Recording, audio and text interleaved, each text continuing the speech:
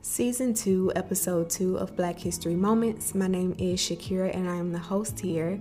Today's episode, we will be discussing sexual assault, violence, and drug usage. So I wanted to give you all a trigger warning before we got started.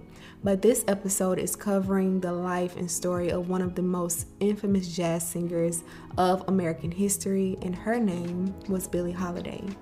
Today, I did want to let you all know that I actually recorded a video to coincide with this podcast episode.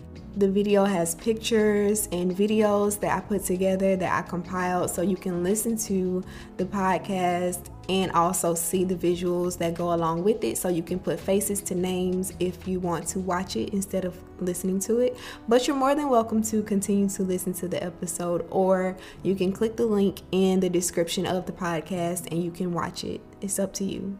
But let's get started. All right, so Billie Holiday was born Eleanor Fagan. That was her name at birth, and she was born April 7th, 1915. Now, Eleanor, she was born in Philadelphia, Pennsylvania, and her parents' names were Sadie Fagan and Clarence Holiday. Her mother was a teenager at the time that she gave birth to Billie, which was really shunned upon at the time. Again, this is the early 1900s, and to be an unwed mother and a teenager at that, it was hard for her.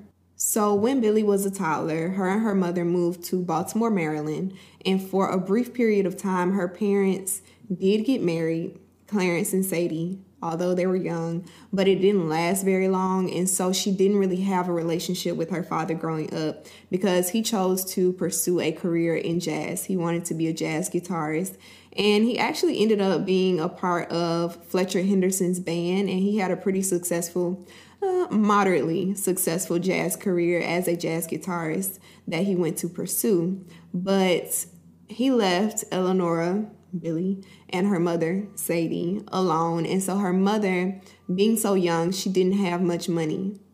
Now, I'm just going to go ahead and tell you how she arrived at the name Billie Holiday, even though it wasn't until later in her life. But I just want to go ahead and tell you now so that I can start referring to her as Billie instead of Eleanor, so you won't get confused, because this episode does feature a lot of names and I don't want to overload you and bombard you with names throughout the entire episode. So she arrived at the first name Billie because it was paying homage to her favorite actress at the time, and it was an actress by the name of Billie Dove. So she took the name Billie and she started using that as her first name.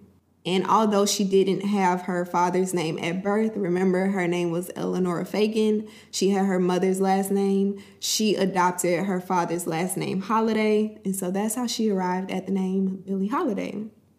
So now that that's out of the way, let's continue.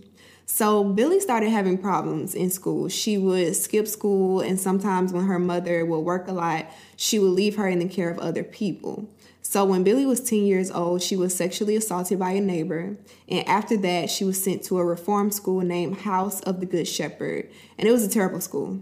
I'm sorry, but it was a terrible school. The school was known for how bad it was to the students.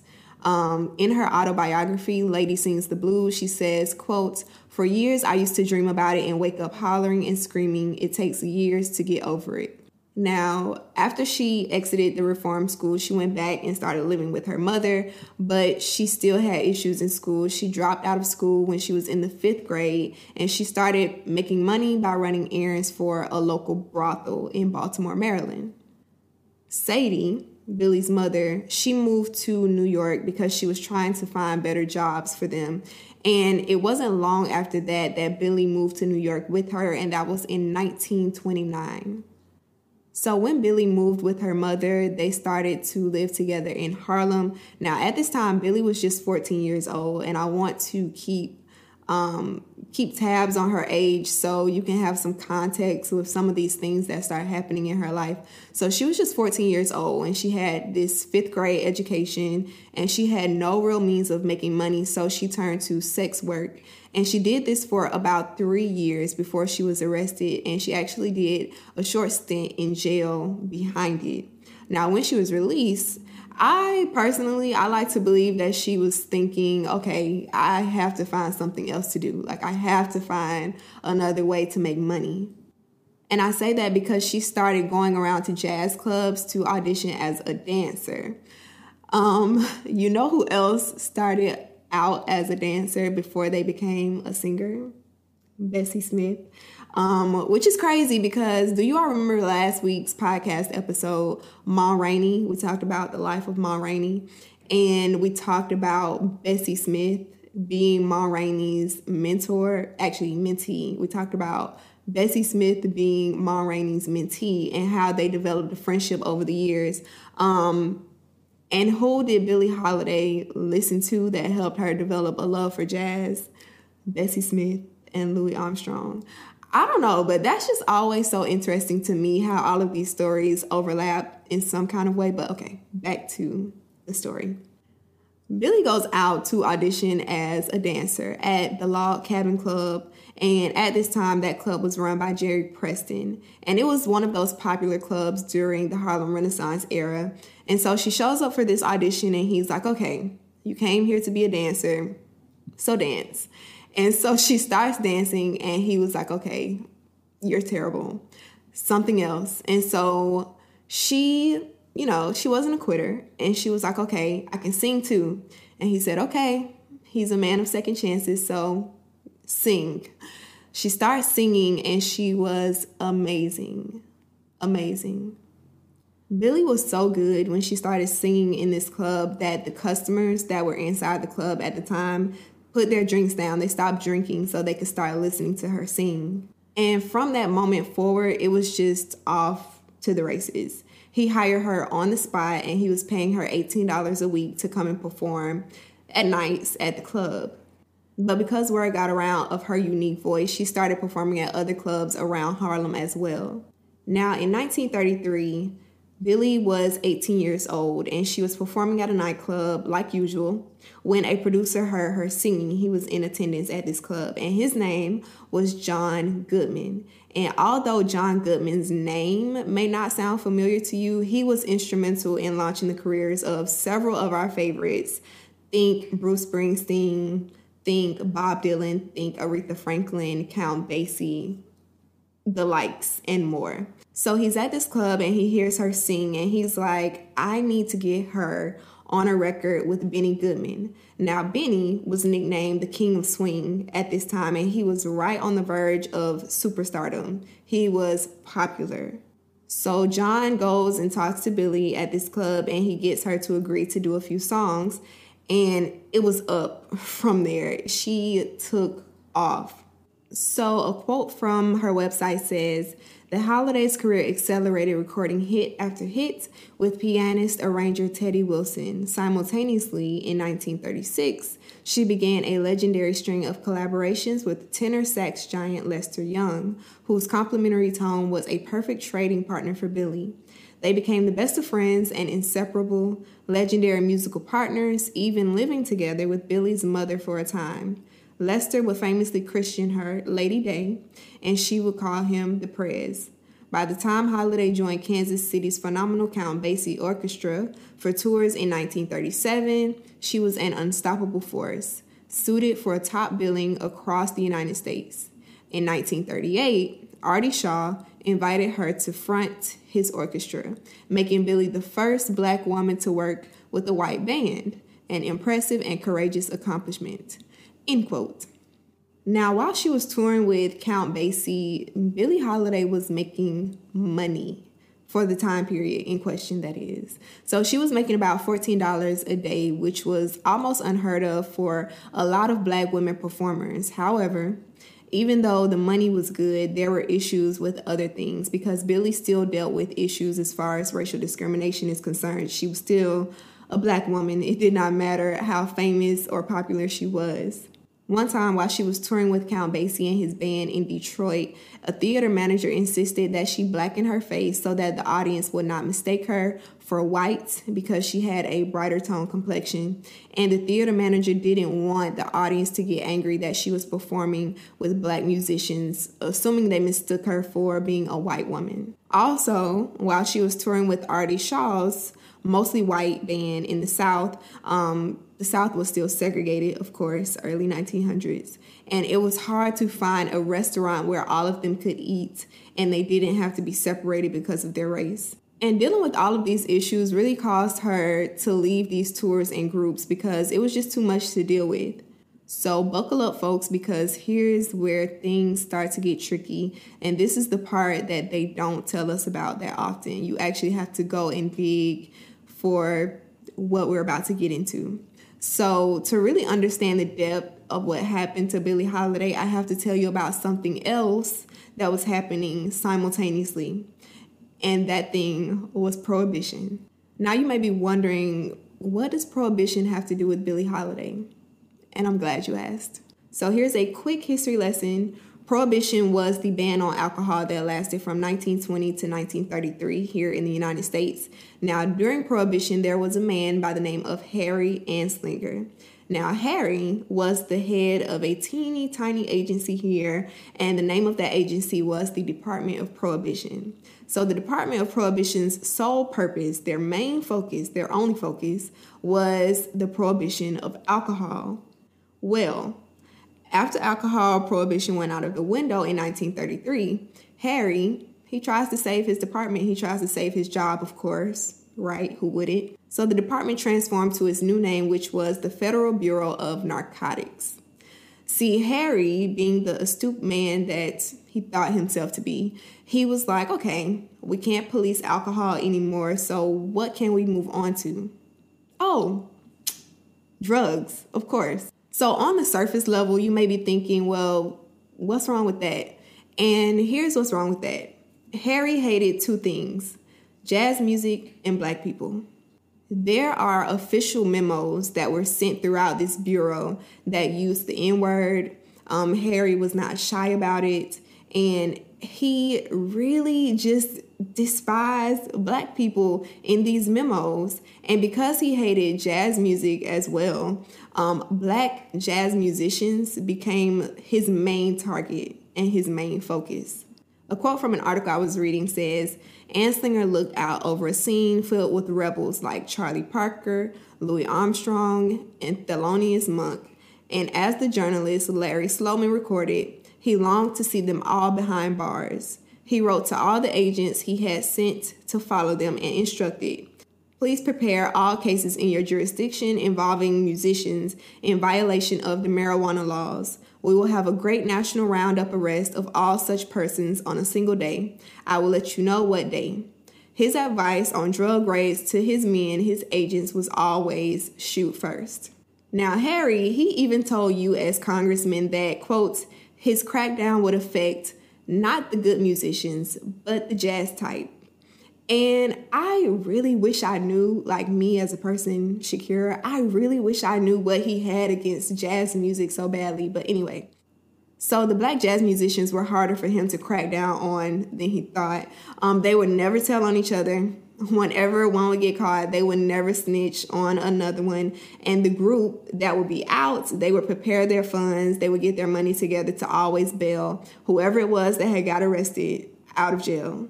And because of this, the U.S. Treasury Department was like, okay, listen, Harry, we know what you're trying to do, but it seems like you're really wasting your time with this. So Harry, he decides that instead of focusing on an entire community of black jazz musicians, he thinks, okay, let's focus on the most famous female one. And who was that? Billie Holiday. Now, Billie at this time, she had been inspired by and also disturbed by the lynchings that were going on across the South. And there was a poem written by Abel Meeropol. He was a Jewish high school teacher. And that is how Strange Fruit came about. He was actually behind that song. So one night in 1939, Billie performs this song in front of a mixed audience in New York's Cafe Society. So the song is a hit. And Harry, he starts hearing whispers about this song. And he's like, how dare this black woman speak out about issues and injustices facing her people and people that look like her? How dare she? So not long after this, Billie married a trombonist named James Monroe. Now, at this time, when she married James, she was already struggling with heavy drinking. She was drinking a lot. And her husband, Jimmy, he was a known heroin addict. And it's said that he is the person that introduced her to heroin, and her addiction became so strong that most of her money started to go towards her addiction. So Harry, being the head of the Bureau of Narcotics, he heard rumors that Billie was addicted to heroin. And he's like, this is perfect. This is exactly what I've been waiting for. I've been waiting for an opportunity to get her, and this is it. So he hires an agent to go undercover in Harlem. The agent's name was Jimmy Fletcher, and Jimmy, this black agent, he wasn't even allowed upstairs in the Bureau because remember, Harry hates black people. He does not like black people. He doesn't care that he's hired you. He still does not like you or your kind. And he only hired him because he knew that no black person in Harlem at this time would trust a white person coming into the community. Like it just was not going to happen. So during this time, Billie and her husband separated and her mother passed away, which really took a toll on her. She started drinking more and she started using drugs, more heroin. And she was grieving the loss of her mother and also the dismantling of a marriage. But mostly people said that it was the loss of her mother that really took a toll on her. The agent goes into Harlem and eventually he took a liking to Billie and Billie took a liking to him as well. And even though she eventually did find out why he was there, she still befriended him. And she was raided a few times as a result of that agent being there, on her tail, for lack of better terms. But her real issues started with her second husband, who was named Louis McKay. Louis was physically and verbally abusive to Billie. So much so that they would often have to tape up her ribs before sending her out on stage to perform because he would have beaten her so badly. So she was afraid to go to the police, but she did eventually cut him off. And when she cut him off, that made him upset. So he takes a trip to DC to meet with Harry Anslinger because he wants to get back at her.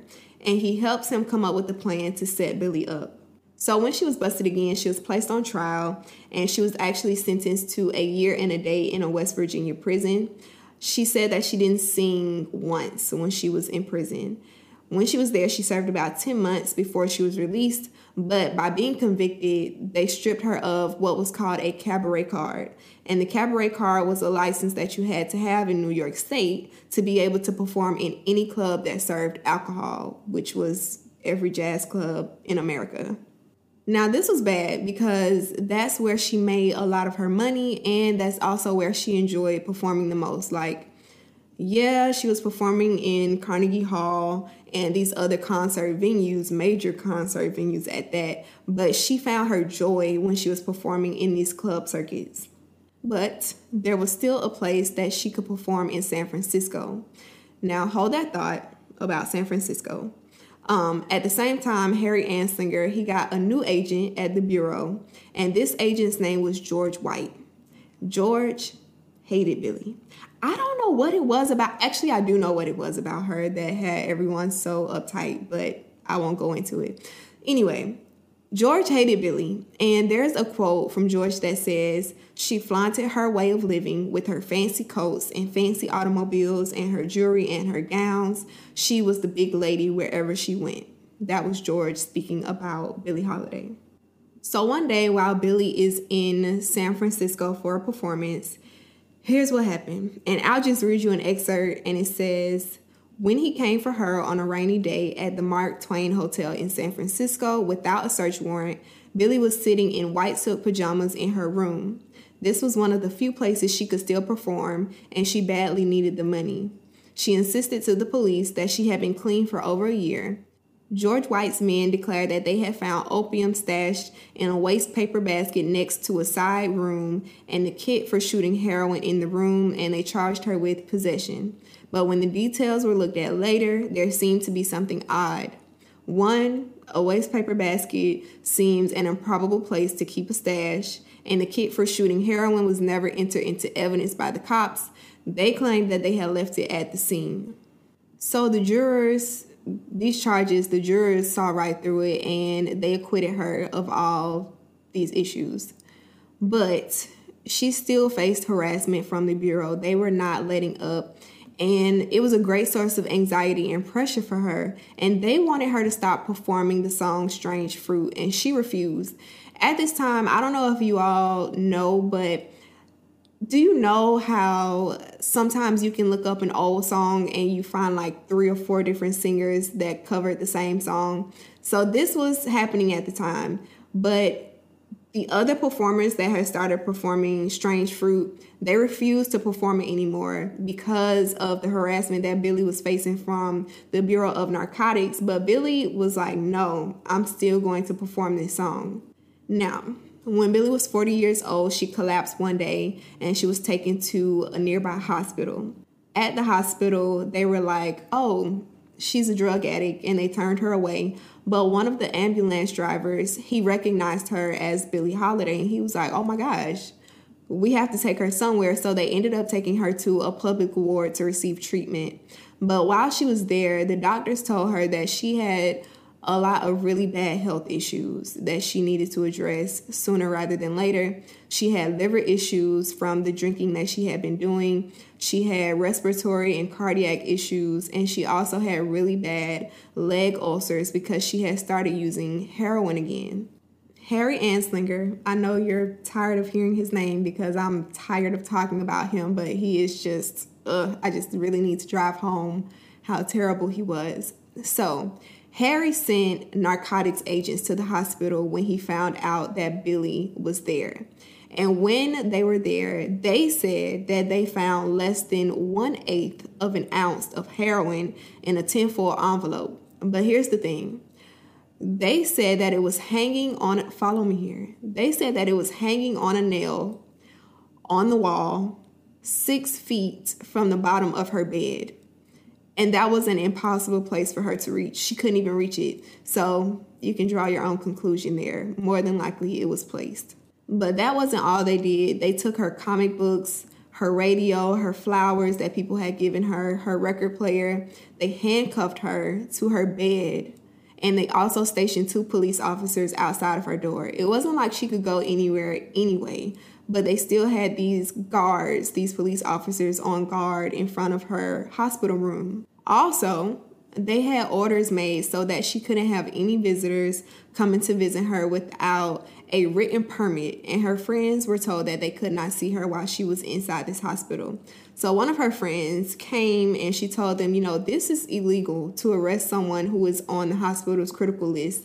And their response to her was, the problem was solved. We took her off the critical list, even though she was still critical. And Billie had a really great set of friends, and I really feel bad for them because they really tried everything that they could to keep her here, but it just wasn't enough against Harry and the influence that he had. So her friends were able to get a doctor to go into the hospital and prescribe her methadone, which was used for treating people with heroin addictions. She was given methadone for 10 days and she started doing better. She started gaining weight. She looked a lot better. She was talking better. But all of a sudden, after the 10 days, it stopped. So one day, her friend was finally able to get inside the room, and Billie was in a panic when she noticed her friend there, and she told her, quote, "They're going to kill me. They're going to kill me in here. Don't let them." With that, her friend went out and spread the word to the neighborhood and the community, and protesters started showing up at the hospital, pleading with Harry and asking him, please let her go. And there was also a reverend. His name was Eugene Callender. He had a facility for people that struggled with addiction, and he tried to get them to let Billie go to the facility so that they could nurse her back to health, and they refused. They took a mug shot of her in her hospital bed, and they also fingerprinted her there in her hospital bed. They questioned her without allowing her to have a lawyer present. It was just so unethical, but we know what we were dealing with at this time. So, unfortunately, Billie died there in that bed with 2 officers outside the door on July 17th, 1959, and she was 44 years old. At the time she passed, she had $750 strapped to her leg, and it was said that she had it strapped to her leg because she was going to give that to the nurses as a thank you for taking care of her during the time that she was in the hospital. And that $750 was all she had left, along with 44 cents that she had in a bank account. To go from one of the most popular and influential jazz singers of our time, period, to only having 44 cents in the bank, man, it's just wow. So at her funeral, more than 3,000 people showed up, and there were police cars everywhere. Now, the police cars weren't there per se to pay respect or homage to her. They were there because they thought that the crowd would start a riot because of the way that the police treated her during her time in the hospital. And Eugene, that reverend who pleaded with Harry to ask him if she could go to his facility to receive the treatment that she needed, at her funeral, he said that this was not supposed to happen to her. She was supposed to be here until she was 80 years old, but she was denied that privilege because she wasn't given the medical treatment that she needed. So in 2000, she was inducted into the Rock and Roll Hall of Fame. And also, she has an autobiography entitled Lady Sings the Blues. I highly suggest you check it out. If this story was interesting to you, you can learn a little bit more about Billie and her life. With that being said, I hope that you all enjoyed hearing the story of Billie Holiday, and I hope that you learned a little bit more about her life and story and her legacy. And I hope that you will take a second to listen to Strange Fruit today. And not just listen to it, but if you can watch her perform it on YouTube, I honestly feel like it'll do something to you. Every now and then I go back to that video on YouTube and watch it because it's amazing. It's amazing. But remember that you too are Black History, and I will see you guys next week in a new episode of Black History Moments. Bye. Suppose you want somebody, but you ain't got nobody. You only got a gleam in your eye.